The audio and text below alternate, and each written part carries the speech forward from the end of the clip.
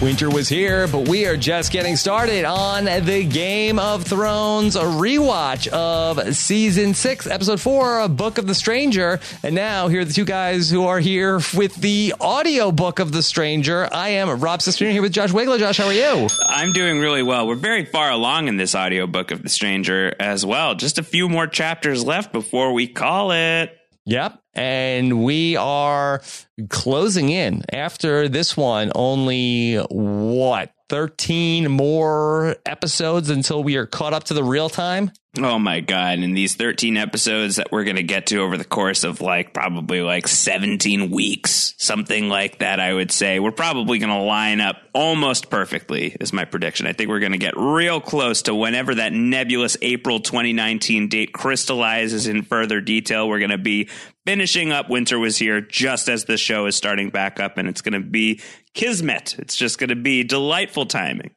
Boy, it's like the three-eyed raven himself was able to pinpoint the exact time that we should start this. Oh, my God. It's incredible stuff. No three-eyed raven here today, though.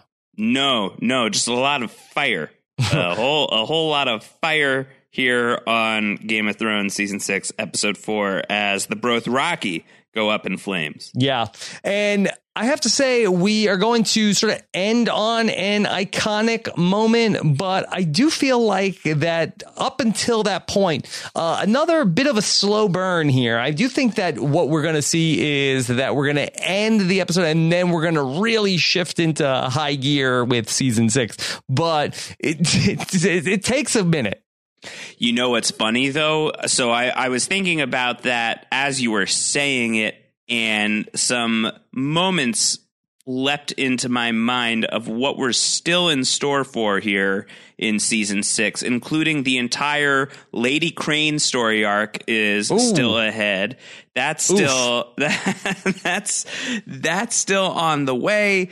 Everything with the Hound's return, which is, while it's exciting to get the Hound back in the mix, that whole little mini arc is not the most exciting Game of Thrones material going on. The Daenerys story is going to be very slow, I believe, until it's suddenly not. So I think actually, when you think back on Season 6, because I don't disagree with you, I think that these first 4 episodes have been a lot slower than I remembered them at the time that we were covering these episodes as it was airing. It's really the final 2 episodes of Game of Thrones Season 6 that are so electric. Bottom heavy. Yeah, but 2 of the best episodes of the whole show, but maybe the 8 episodes leading up to it are all a little bit high. I don't know. It's a long walk of atonement to get to that point. And this is even an episode with no Arya and nothing going on with the three-eyed raven. So, I mean, we are pretty much, all with Westeros and everything going on with Dany. But this is a little bit of a rough one again. Yeah, and there are other things to look forward to coming up. The Door is a great episode. Obviously, the Hodor stuff is going to be fantastic. And even within this episode, the Jon and Sansa reunion that we're about to get to, that's a really, really great moment still. But there's things that are baked into that are not so great. We're going to see Sweet Robin in this episode as well, so that's not fantastic. I thought it was fantastic. I love Sweet Robin. He's kind of hilarious. Anyway, it's just moving a little slowly here as we're moving through Season 6, a little more slowly than I think you and I expected. Okay, so we open up on Jon talking to Ed, and this is Ed asking Jon, where are you going to go? What are you going to do? And I do think that this encapsulates a lot of what we're seeing right now in Season 6 of a lot of characters talking about well, what are we going to do? Yeah, what's next? We're just going to wait here until George R.R. Martin finishes the book. We got to start doing things. We can't just spin the wheels forever. And Lord knows they're trying. Yeah, we're in a little bit of a holding pattern here. But just then, here comes Sansa. Sansa, Brienne, and Pod get to Castle Black, and we have our first Stark reunion in quite some time. And it's lovely. It's really, really great. I mean, just the way that it's shot. Jon is already kind of wearing those Stark colors. Again, he looks like his father, or at least the person he thinks is his father. He's got like the green Under Armour with the brown vest. And so it really does look like two Stark siblings who have been through so much, finally getting to see each other again after all of this time. Not even the closest by any stretch of the Stark siblings, Jon and Sansa here, but it's still just after everything that they've been through in their respective journeys, to see them reconnect like this. At the time, it was very exciting. It's still a really powerful moment now. Right. And there's some talk about, we should have never left Winterfell. Yeah, that was a mistake, leaving Winterfell in the first place. That was a very, very stupid thing for us to have done. Yes. Sansa wants to go back in time and scream at herself, "Don't go, you idiot." Don't go, you idiot. Yeah, well, they got to reunite with their other brother, and maybe he can work on the time travel. Yes. Is somebody saying something? Did somebody just say, "Don't go, you idiot"? And I think I heard something. Couldn't be. Anyway, So where will we go? What will we do? And Sansa says, okay, we got to go home. Let's go to Winterfell. Yeah, we got to go back to Winterfell. One thing here, though, is when they're talking about, all right, where do we go?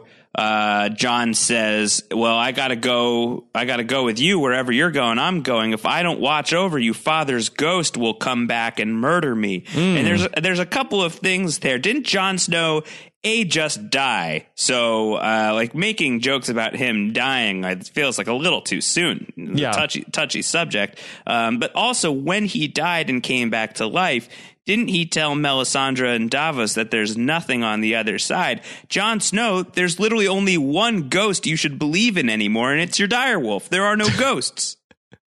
Yeah, I think he could have been, horsing around a little bit.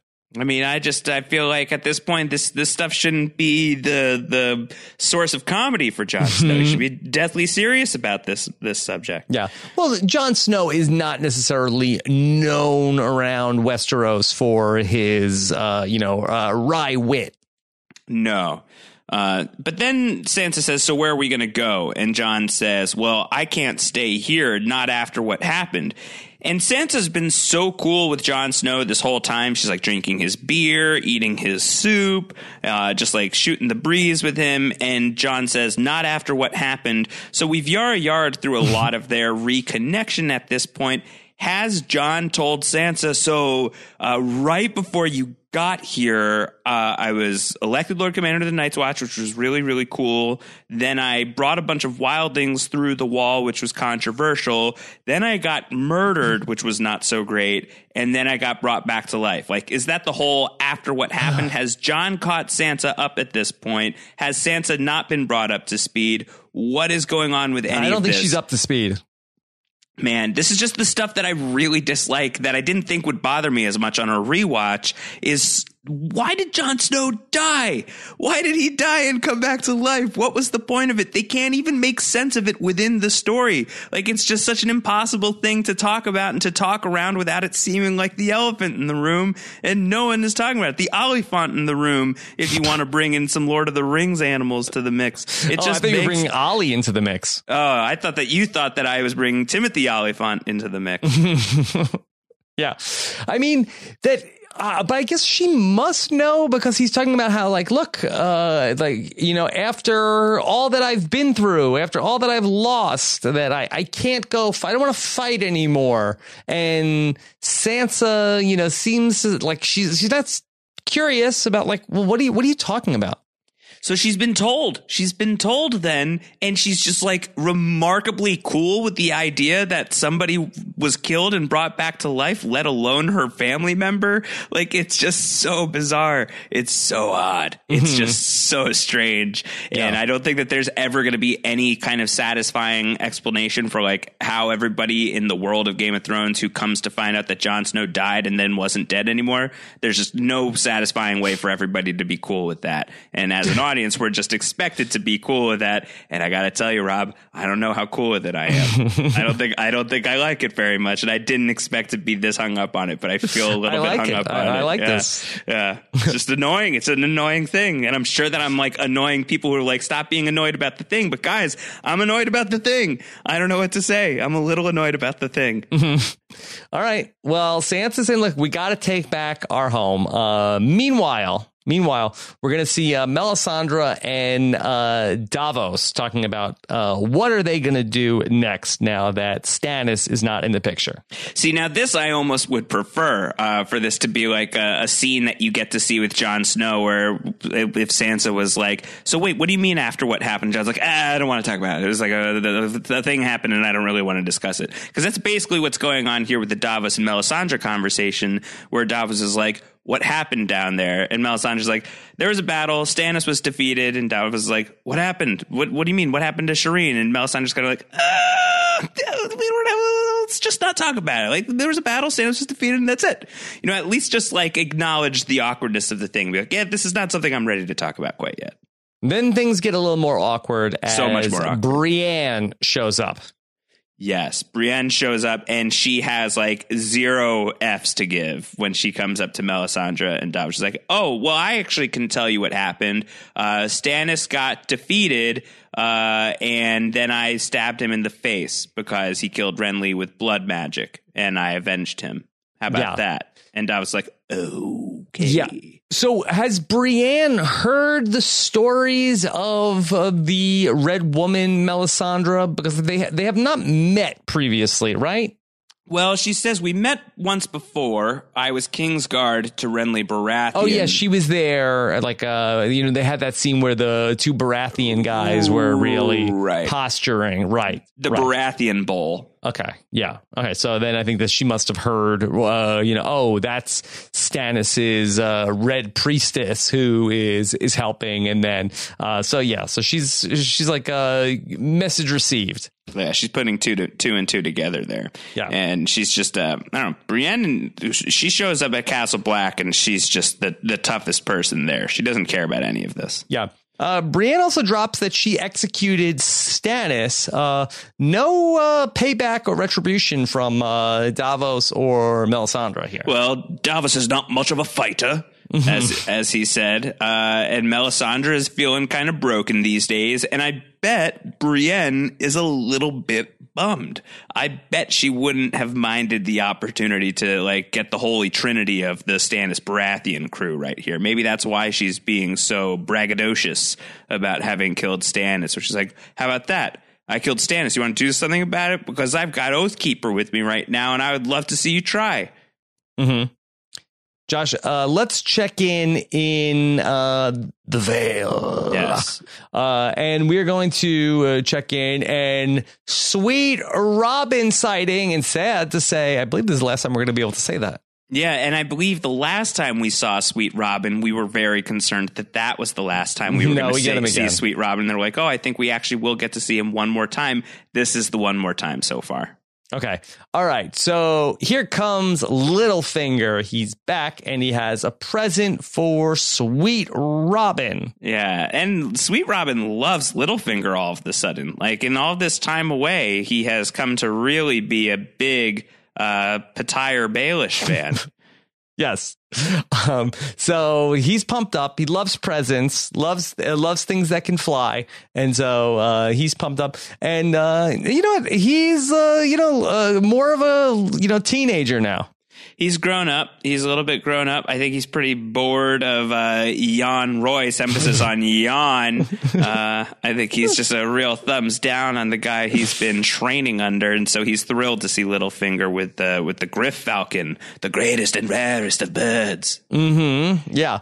Okay. So what's going on here is Littlefinger running a scam on Jan Royce? Was Jan Royce running a scam on Littlefinger? Can you explain what they are talking about here? Yeah, I'm not entirely sure what's going on. I think that it's Littlefinger running a little bit of a scam on Jan Royce, who wasn't aware that Littlefinger was marrying Sansa off to the Boltons, and Littlefinger's like trying to cover his tracks because he doesn't want the news to get back to Cersei or anybody in King's Landing that he organized the marital arrangement between Sansa and Ramsay. And so he's trying to tell this BS story to Jan Royce of like, oh, someone knew that we were doing this thing with Sansa, and you must have been the mole. And I think that by getting Jan Royce in this position where he is going to feel like he was wrongfully accused of something, but that Littlefinger authentically believed it, and then Littlefinger was able to get Sweet Robin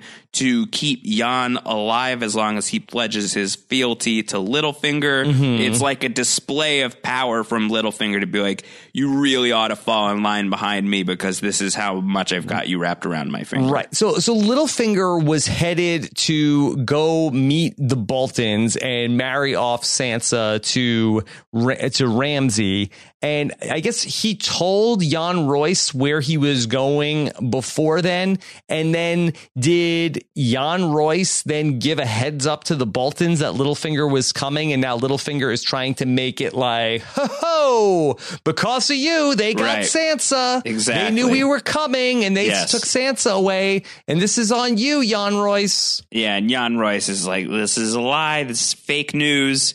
But Sweet Robin is only here for Littlefinger. You know, he's only hearing what Littlefinger is saying. Littlefinger is saying, I don't know, Sweet Robin. Maybe this guy isn't to be trusted. And Sweet Robin's talking about throwing Jan Royce through the moon door, which Jan Royce is not eager to take that trip. Okay.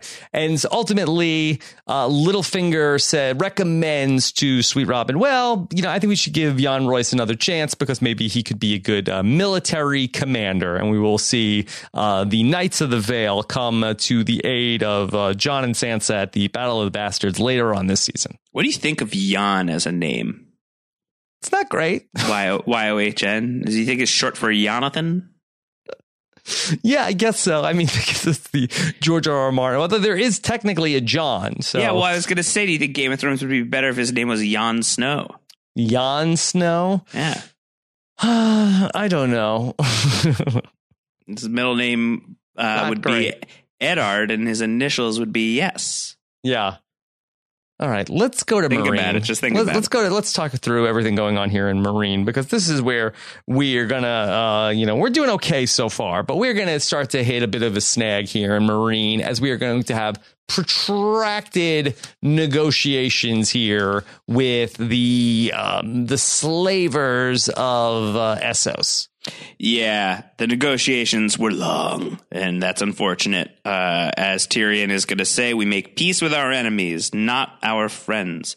Grey Worm is not excited about that approach. He doesn't make peace with the Queen's enemies. He kills the Queen's enemies.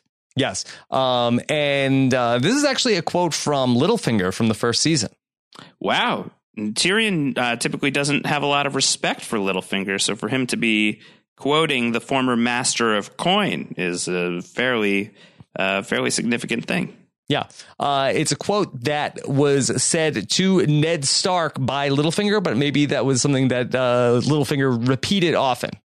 Yeah, Littlefinger had like his little tiny book of quotes that he liked to unleash upon like people. Coffee table book. Yes. And his he had. Well, I mean, Littlefinger was a man of so many plans and strategies that he definitely had like this parallel career path that he was carving out just in case this whole bum rush the Iron Throne thing didn't work out. He would say things like, "We make peace with our enemies, not with our friends." Yes, and then he would say, "We keep our frenemies close and our friends closer." Yes. He was a big fan of Goodfellas. Yeah, loves the Goodfellas.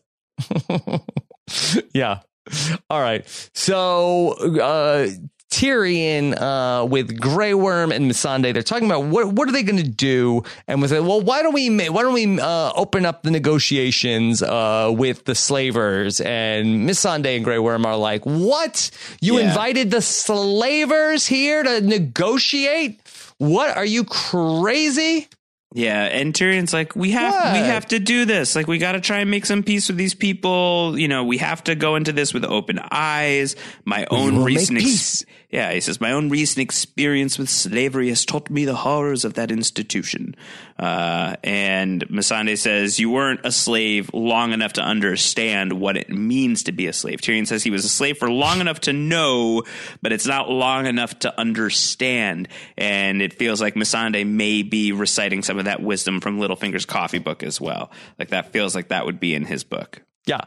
All right, so Tyrion is going to be talking with all the slavers about how you don't need slaves to make money. There's other things you can do. I'm here to represent the queen.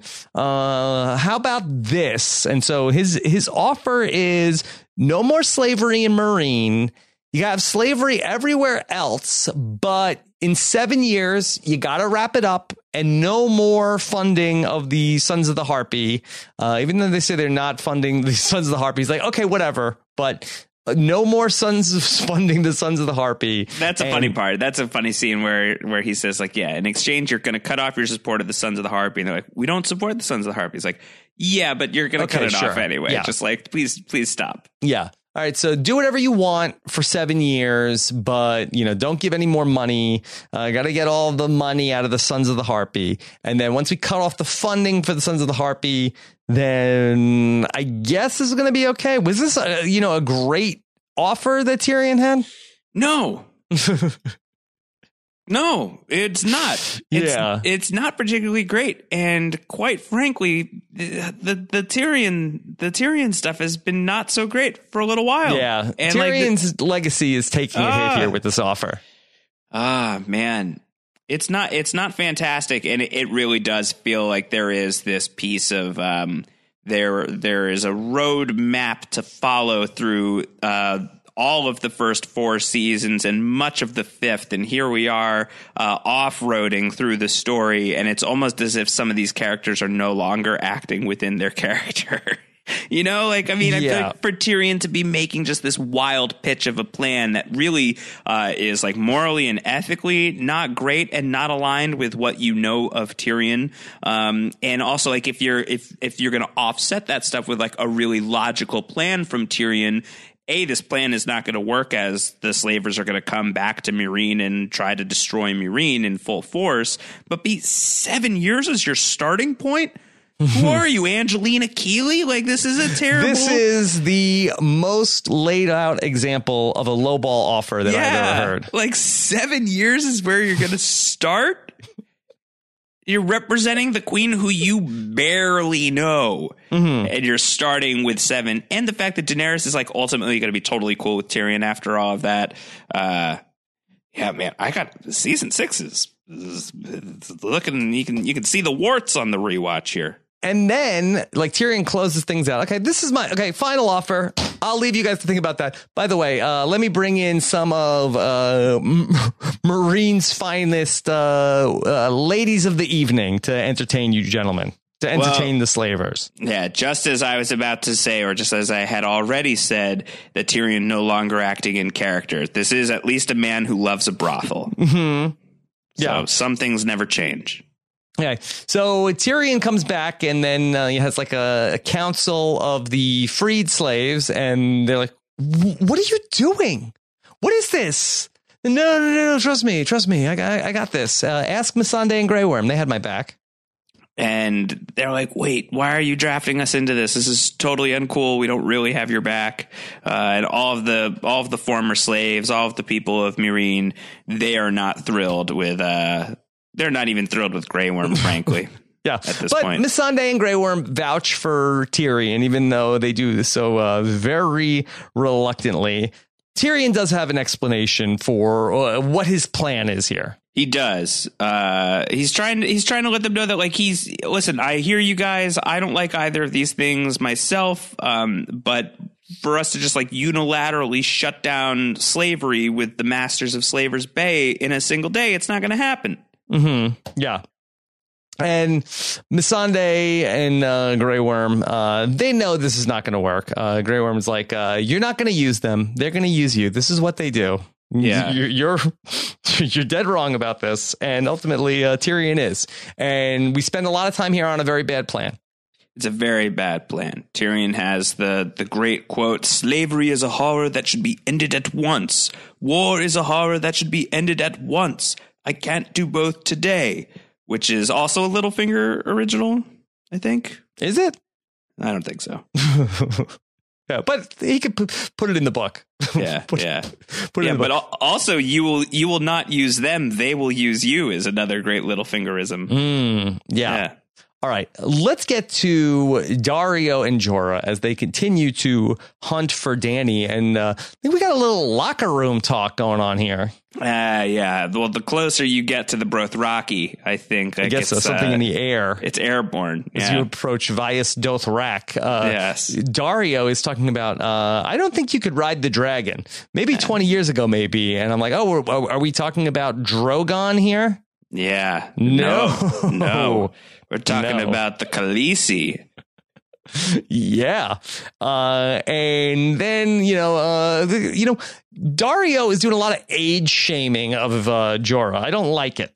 Yeah, it's like maybe you could have done this 20 years ago, but you're an old man. I'm a young man and I can barely hang on. And Jorah's like, he's like late 50s. Relax, Daario. Yeah. Okay. So Jorah is saying, look, we got to put our weapons down because if we get caught with any weapons in Vaes Dothrak, it's going to be game over for us. At least we can lie and say that we just got lost here if they find us and we don't have our weapons. And so as they're debating whether or not to keep Daario's knife, Daario spots Jorah's grayscale. The cootie spot. He sees it. Exposed. Yeah. Jorah exposed party. Yeah, and Daario is really icked out by it. Like, he knows what that is immediately, and he was just talking about how much he loves his knife, and he was going to hand his knife over to Jorah, and Jorah was going to touch it with his little grayscale fingers. Like, I don't know about that. No, you should not do it. Don't touch any of my stuff anymore, Jorah. Yeah, really gross. Okay. All right. So Jorah and Daario are going to sneak into Vaes Dothrak, and really one of the ultimate party destinations on any checklist of Essos. The Dothraki know how to light it up. Mm-hmm. Or at least Daenerys does, she knows how to light up the Dothraki. Yeah. So big party, Jorah and Daario sneaking around. They end up getting busted by a couple of Dothraki. They try to tell them, oh, no, we just wandered off from the Western Market and got lost. Yeah, and this was Jorah's plan the whole time, too, is like if we leave our weapons behind and if we get caught, we could just say that we were merchants and it'll be totally fine. And the Dothraki show up and they're like, who are you? And Jorah's like, how do you do, fellow Dothraki? We are... with like his backwards hat. Yeah. It's like, we sell beer, the cask of the Arbor's finest. And like, no, that's not going to go over with the Dothraki. No. Okay. Yeah. So they see right through your Buscemi eyes. They know that you're lying. They get chased. Jorah is getting his ass beat by one of the Dothraki. He gets bailed out by Daario, who ends up stabbing a guy with a knife that he smuggled in. And Jorah said, I told you not to bring any weapons in here. We're going to get in really big trouble now if they see that he has a stab wound. So Daario smashes his head with a rock. Yeah, to no one's going to be looking at the stab wound if this guy is just massively demolished in the face region. So good plan. I liked that plan. Okay. Let's check in the Temple of the Dash Khaleen. I do think that would be a cool name for a Dothraki woman, Dash Khaleen. Yeah, I like it. Dash I think Khaleen. Yeah, Khaleen is good. Yeah. So Dany is making some friends. Kinda. Frenemies. A friend. Mm-hmm. Yeah. And, they're talking about that, what is going to happen with the Dash Khaleen, because they're sort of, it doesn't seem like it, but I guess the Dothraki, at times might ask the brain trust of the Dash Khaleen for advice on certain matters. But really, we're going to see that all of the Dothraki Khals are going to still make a call on whether or not Dany is going to join the Dash Khaleen or not. She does seem to have made one friend. Yeah, she's like hanging out with like maybe this is Colleen, right? Like this, Dash Colleen. Yeah, this is the one. Like this young person who seems to be really taken. There's only one other Daenerys. young person there, so they're sort of like fast friends. They're bonded. She's 16 years old. Like, they're decently close in age. Dany this point in the show is probably supposed to be like 20, 22, somewhere in that range. Mm-hmm. So they can talk about stuff. Yeah. And so Dany needs to excuse herself, and she needs to go make some water. So her and Dash Colleen end up heading outside, and amazing coincidence happens that they happen to be outside at the exact point in the exact place where Jorah and Daario stumble upon the Dash Colleen headquarters. In the dialogue, too, as Dany and this woman are doing their Sorkinian walk and talk, Dany is saying, "Would you like to see my dragons one day?" And the woman says, "I am Dash Colleen. I can never leave Vaes Dothrak yeah. until I rise as smoke from the pyre on the day I die." So she is identifying as Dash Colleen. So yeah, there you go. This wasn't like the meetup spot or anything. This is just completely, Dany has no idea that these people are showing up. Amazing coincidence. I think that Jorah and Daario have been like working their way towards this location, and it's an amazing coincidence that Daenerys is outside right at the exact same time. Okay. All right. So Jorah and Daario are like, "Come on, Dany, let's get out of here." And she says, "No, we'll never get out of here alive." And they're like, "Well, we could try." She's like, "No, I got another plan." Why would they never be able to get out of there alive? Is there really no shot? How is she so certain? I mean, they got in pretty easy. They did have to fight off one guy. It's just one guy. Yeah, it is the middle of the night. I mean, maybe they don't trust Dash Colleen, but maybe if the Dash Colleen elders, if they notice that Dany is gone for more than 2 minutes, then they're going to sound the alarm. But at this point, too, it does feel like Dany has a plan in mind. She has an idea for what she can do to get rid of the Dothraki, I think, at this point. And especially knowing that Jorah and Daario are here, now that she has like some co-conspirators on the outside, I think she feels like leaving would be difficult, but sticking around and wiping out the authority and reclaiming authority, that's really in my wheelhouse. She's got her eyes on the prize here. Yes. She's going to run the Dothraki. Okay. Yeah. All right. She's going to do it. We are going to really stop down for a while here with the High Sparrow. Oh, man. It's a lot. It's a lot. This is like the sequence that the episode gets its title from, the Book of the Stranger. And you'd be hard pressed to remember that because you probably fell asleep in this scene. Yeah, so Marjorie is going to be taken by Septa and Ella to go meet up with the High Sparrow, and he's asking Marjorie, so where would you go if you got out of here?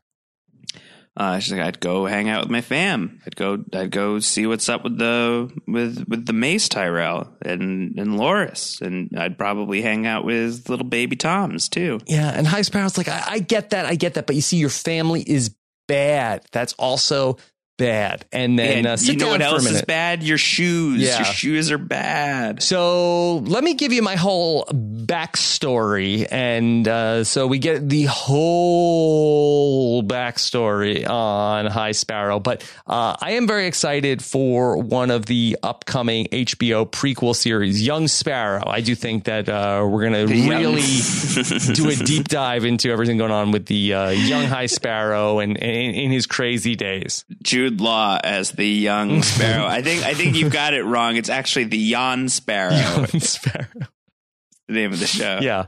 Okay. So what can you give us the real quick version of High Sparrow? The real quick version is like his dad was a cobbler. He was very wealthy. I took over the shop and I was making shoes and it was great. And then the highborn people would give me their money and I would buy a taste of their lives and I would have shoes. And then one day someone was poor and they died and I stopped wearing shoes and that was that. That's basically the story. I mean, it doesn't really matter. Yeah, he realized the poor were closer to God than the rich, and that's why he doesn't wear shoes. And so basically, Marjorie, you can go see your brother now. The High Sparrow's shoe origin story is the Game of Thrones equivalent of Lost exploring Jack's tattoos. It's like nobody asked for this. No, like, yes, we noticed that the High Sparrow doesn't wear shoes. No one asked why. We didn't need to understand why he's barefoot. Okay. Talks about the Book of the Stranger somewhere in there, and the episode is called The Book of the Stranger. Book of the Stranger being the name for this episode is the first true competitor with the Nightlands that we have encountered, I think, since season 2. Should Jan Sparrow have been the name of the episode? Yes. Petition, or Dosh Colleen? Yes, petition to rename the episode Jan Sparrow. Dosh Colleen? Yes. Okay. All right. So Marjorie is reunited with Loras, who's in the fetal position. I'm not really sure if Marjorie is changed at all by the saga of the High Sparrow's footwear journey. But here she is.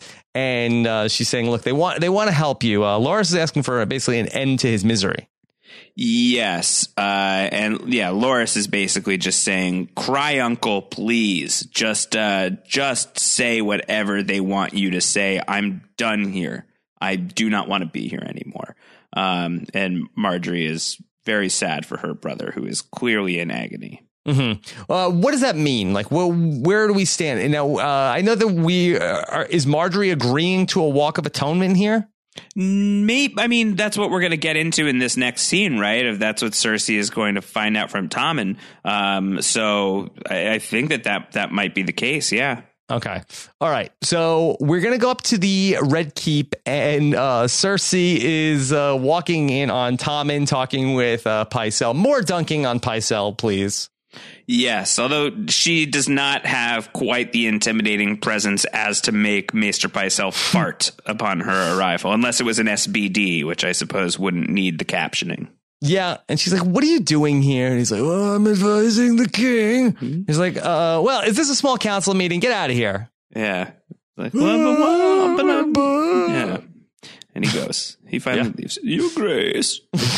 All right. So Cersei is talking with Tommen about here's what we need to do. We need to help out Marjorie. Yeah, we got to deal with the High Sparrow. But Tommen's already been thinking about it. He's got some ideas. He says we got to be careful dealing with him. We can't have anything escalate any further. He's got Marjorie. She can't be put at risk. And Cersei's like, you know, he could do some really terrible things. Look at what he did to me. They could do that to your wife. So Cersei is going to go from talking with Tommen. She's going to head down to the small council with Jaime, where Kevin Lannister and Lady Olenna are deep in discussion about what to do next. Yes, so it's going to be this is going to be a meeting that goes better than the meeting from the previous episode. This time around, Kevin and Olenna are actually going to be amenable to hearing out the Lannister siblings. Yeah, and they're going to be on the same page that they want to stop Marjorie from her own walk of atonement, but and in doing so, they're going to try to, take out the High Sparrow and the Faith Militant in the process by way of having the Tyrell army come through and then not having the Lannisters put up a fight. Just have the Lannister army stand down as the Tyrell army takes on the High Sparrow. But what's going to happen here with this? Because to my recollection, that we do not see the Tyrell army take on the Faith Militant. No, I think that it's a non-violent thing. If I'm remembering right, the Tyrells with Jaime at the helm are going to roll right up to the Red Keep, and when they get to the Red Keep, aren't they going to isn't like they're about to march up the Red Keep, and then Tommen and Marjorie like emerge from the Sept of Baelor. I think is how it goes down if I'm remembering it right. But honestly, my recollection of it is starting to it's thinning. It's that anticlimactic. It's thinning. It's very anticlimactic. That's right. Okay. All right. Let's check in at Pike and see what's going on. We saw Theon leave Sansa's side recently. He is headed home. He is going to be greeted by Yara, who is in the throne room at Pike.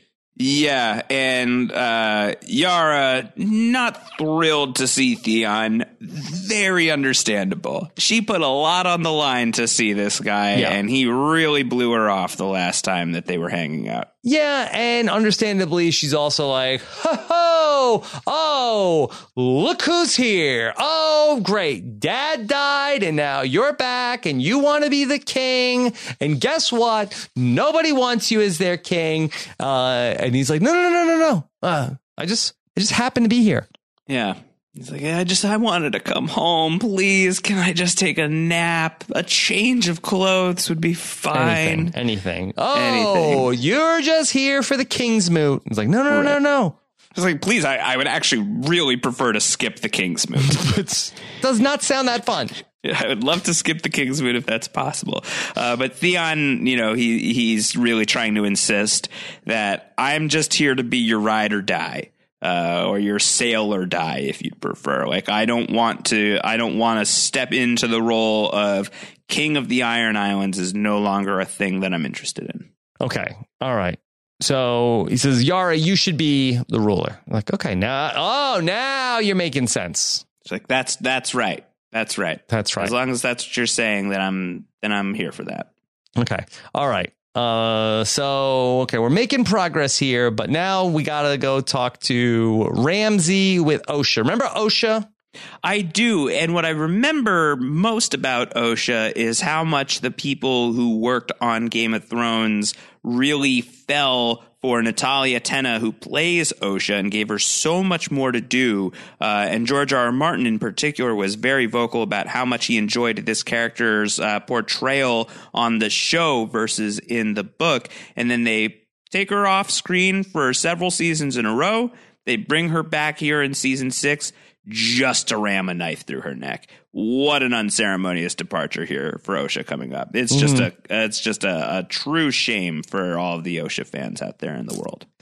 Yeah, so Ramsay is sitting there. He's got an apple. He's flaying the apple.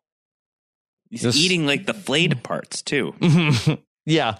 And it's a weird way to eat fruit, I think, is the thing. Like, I don't mind you eating the skin of an apple, of course, just bite right into the thing. But like, he's like really like making a meal of the thing. Right. Like he's cutting up the apple as if he's like going to make an apple pie. But he's eating the skin part.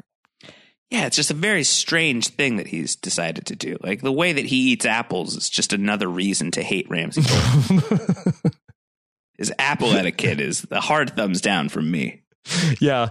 And so, like, skin first, like, just like, so like, is he gonna fully skin the apple and just like savor all of the skins and then eat the apple? There's a reason his dad never loved him. Yeah, it's just so odd to me. It's just, I've never seen that before. And I've seen a lot of people eat apples before, Rob, and I've never seen anyone eat an apple like that. Yeah.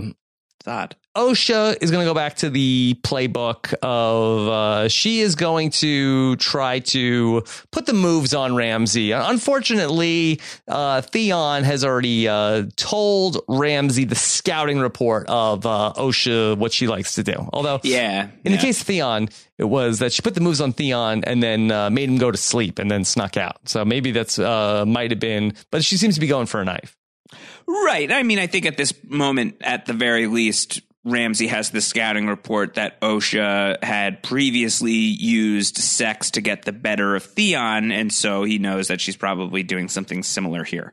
And either way, he's still in mourning over Miranda, so I don't think that he was exactly pumped about this. He wasn't in the right headspace, and unfortunately, Osha is going to get the business end of Ramsay's apple knife. which he's then going to clean off and continue to use to eat his apple. So just like that's not really sanitary. It's just dirtying it up even further. Got to imagine. Violation. Yeah, like Romaine, eat your heart out. All right, let's go back to Castle Black. And this is, we're going to see for the first time, for all those shippers that are out there, the first time that we are going to see Tormund and Brienne. Tormund looking longingly at Brienne. Well, technically, the first time that Tormund looks longingly at Brienne is earlier in this episode during the Jon and Sansa reunion. That's actually, I think, one of my favorite shots of Game of Thrones. Like an underrated, just like quick little image in Game of Thrones lore is the camera is on Brienne as she's riding through, and like she's just like looking off towards what we then come to see when the angle flips is Tormund just looking at her like going like full Beaker mode with like his eyes wide and his mouth dropped as he's just like fully enamored with Brienne. And then when we go back to them later in the episode and everyone's just like eating the gross like bowls of brown in the mess hall. And what is it that Tormund is eating? He's got like this full ham hock that he is just like really just like food mouthing pretty hard as he's staring Brienne down. I don't know. There's a lot of strange eating habits on display in this episode of Game of Thrones. Yeah. So, hey, we got a letter here for Jon Snow. Yes, and it's a letter from Ramsay Snow, now Ramsay Bolton, to Jon, not Jon Snow.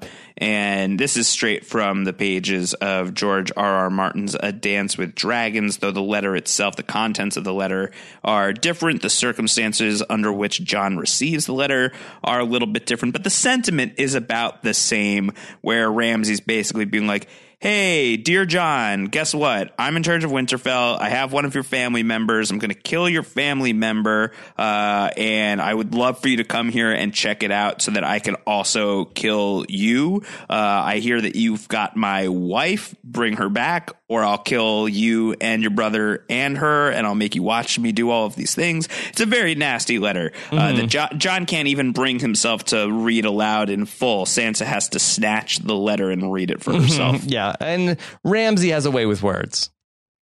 This is a very detailed writer. I mean, he could definitely put out some solid horror fiction in Westeros. That could be a good second career for him. Fan fiction from Ramsay. Speak with Littlefinger's publisher. Might have yeah. All right. So they have Rickon. What do we do? And Jon's like, it's just Rickon.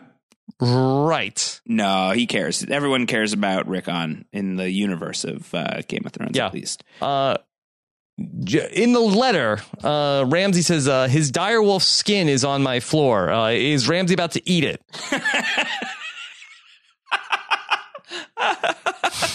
It's a waste of good meat if he doesn't, right? Mm-hmm. Yeah, so very likely he's going to eat the skin. All right, so what do we do? First. What do we do? Yeah. Well, Jon was the one who's like, I'm tired of fighting. And Sansa was the one who's saying, we have to rally the North. Where can we go? They're always going to look for us if we don't rally the North.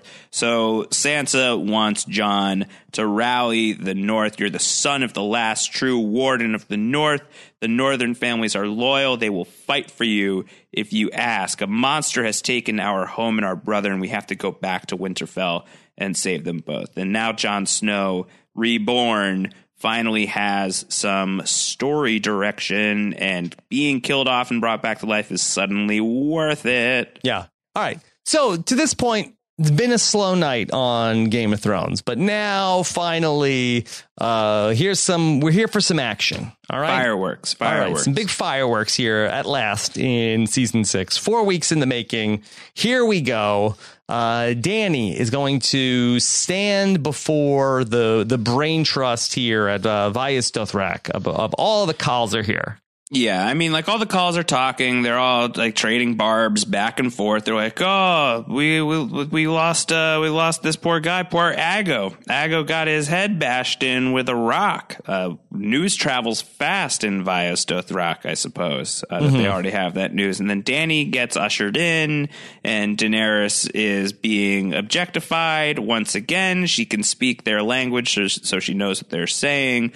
And Khal Moro is, trying to like calm everybody down. And Dany, who's just standing there very peacefully, finally pipes up and says, "Why don't you guys ask me what I think? Why is no one talking to me?" Yeah. There's also an offer on the table to trade Dany to the slavers, to the masters for a number of horses. You know, horses are a high premium for the Dothraki. Yeah. But they seem to have no value on Dany's life, but also don't seem interested in the horse trade. No, they're very, they're of like no mind about this. There's no unified thought. 10,000 horses for, and the thing about Daenerys is like, what should we do? Should we take turns doing things with her and then basically throw her in the garbage, or trade her for 10,000 horses? Like, yeah, let's forget the horses. I mean, like they have no value for her. Get the horses. Yeah, and Daenerys is kind of just like, they love horses. Daenerys is like, well, how about like if you guys can't figure it out, how about I just burn you all alive? Good one. Yeah, right. Okay. Like a woman could really kill all of us and wipe us out and run the Dothraki. Yeah, right. Cut to all of the Dothraki. A Ramsay Bolton fan fiction? Consumed in flames. Yes. A Ramsay original. Ramsay Van King. I don't know. That sounded better in my head when it came out. Yeah. They're not taking her seriously at all. And that ends up being a massive mistake, as Dany just like really smack talks them all into disbelief. Yeah.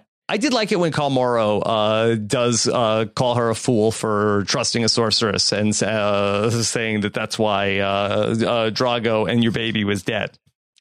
That has a point. Yeah. It's like the one thing he like kind of has a point about. Oh my God, you fell for the oldest trick in the book.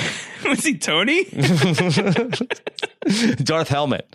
Oh, sure. Khal Helmet. Yeah, that's great. So Dany is going to start knocking over some of these, what would you call them? Urns, pyres? Yeah. Pyres. Yeah. And it's a good thing that Jorah and Daario are there, because they were able to lock the door from the outside. I think that's, that was like the big takeaway of being able to reunite with those guys. Like, oh, I've got backup now. Yeah. That'll work. I guess Dash Colleen could have done that, but maybe, but she kill a guard. She was there's some dead guards. I think that she was working on trying to convince Dash Colleen that working with her would be a worthwhile endeavor. I don't think Dash Colleen was quite there quite yet. Yeah. Now, did Daario and Jorah pour like gasoline everywhere? I mean, is it just so dry in the Vyos Dothrak that, if the thing gets knocked over? Because, I mean, that place went up. It went up. I believe that this was something we debated at the time. This feels like a familiar debate. I don't remember where we landed on this matter, but let's just go ahead and say that the hut is too dry. It went up in flames. Yeah. I mean, can Dany manipulate fire at all? Is that some of her powers? I do think that it would have been nice if the show had done something along the way between when Khal Drogo died and the funeral pyre and her surviving the night and the fire and everything and emerging with dragons, and then this moment. If there was just like one or two, maybe three other reminders of Daenerys's like fireproof skills, I think would have been helpful in this moment, because otherwise it doesn't come completely out of nowhere, but it feels like it's a little bit out of nowhere. No, like that it's not something that's like set up even really within the episode that much, at least as far as I'm recalling. I don't remember if she touches something that should have burned her hand and it didn't. But in this moment when she chooses like the fire plot, for me on the rewatch at least, it feels like it happens very fast. Yeah, I can't think of a thing between season 1 and season 6 where we have anything like that. Yeah, me neither. Nothing immediately springs to mind. Let us know. Feedback at postshowrecaps.com. Was there any hot soup in Karth? I don't know what the temperature on the blue raspberry smoothies was. Okay. It was probably cold, though, would be my bet. Yeah. Okay. And ultimately, Dany is going to emerge without her clothing, which has been burned. Yes. But all of the Dothraki who are not in there, they bow down to the new leader of the Dothraki. It's over. They're on fire. They're dead. And she is in charge. And she has once again bolstered her numbers as she is eyeing the move toward Westeros. Very exciting stuff. I mean, it is a really fun scene, Dany destroying the Dothraki, and especially that it happens in episode 4 of the season. You're like, yes, all right, okay, we're getting Dany back on track. But then I think it's like going to take 2 episodes for Dany to have the conversation with Jorah about like his grayscale and send him off again. I think it's going to take about that long. So the Dany stuff is actually going to continue dragging a little bit. But at the very least here, we have this cool moment where she has set people on fire. Yeah. And the Dothraki were really asking for it leading into this moment. I mean, Khal Morro really was starting to lose his cool, dropping, hard C words and just, they lost and not it. in the Iron Island sense. Yeah, so right. Very, very bad. Right. I mean, his plan for Dany was really terrible. So they had it coming. So that's the end of Book of the Stranger, which we close the Book of the Coffee Stranger. Table Book of the Stranger. Yes, that's what it should have been. That's what you got it. Oh man, they gotta send you a royalty check for that. Okay. All right. So we are about to get into the door, but hold the door for one more week because we've got the Christmas holiday coming up here in the real-time recording of this. And so we will bring you Season 6, Episode 5's rewatch coming up on the first week of 2019. Oh, my God. That's exciting that we are going to open the door in 2019, the same year that Game of Thrones will close the door on season 8. So on the Song of Ice and Fire. Right. I mean, obviously Westeros is open for business forever, probably. No, that's very exciting. I'm very excited about that. The Jan Royce Chronicles. Yes. Yeah, we'll get into all of that. But yeah, we're getting into The Door next, which is a standout episode from this season, at least in our memory. Certainly everything that has to do with the Bran and Hodor stuff, I think, should still be very exciting. We'll look at everything else. I was wrong, by the way. Jorah and Dany will have their tearful reunion in The Door. It's that Dany has like her dragon moment is the end of the episode after that. So it's just like they're going to be on the road for a little while. But yeah, all sorts of stuff happening in our next recap of Game of Thrones, which will be our first recap of 2019. Very exciting. Right. It's all happening. Be sure to follow at Round Howard on Twitter. Josh, you want to mention Maniac? Maniac, yes, or Maniac, as it's sometimes referred to, is the second podcast that Antonio Mazzaro and I have done in our series of catching up on shows from 2018. We talk about it from both a spoiler-free and a spoiler-filled perspective, so go check that out. postshowrecaps.com/iTunes is our main feed. If you have watched Maniac, I think you will enjoy the podcast, and if you haven't watched Maniac, then you'll probably enjoy half the podcast. So go and give it a listen. We would appreciate your feedback. All right. Be on the lookout for that. Have a happy holidays and a happy new year. We'll be back to talk about The Door coming up here in 2 weeks here on Post Show Recaps. Take care, everybody. Have a good one. Bye.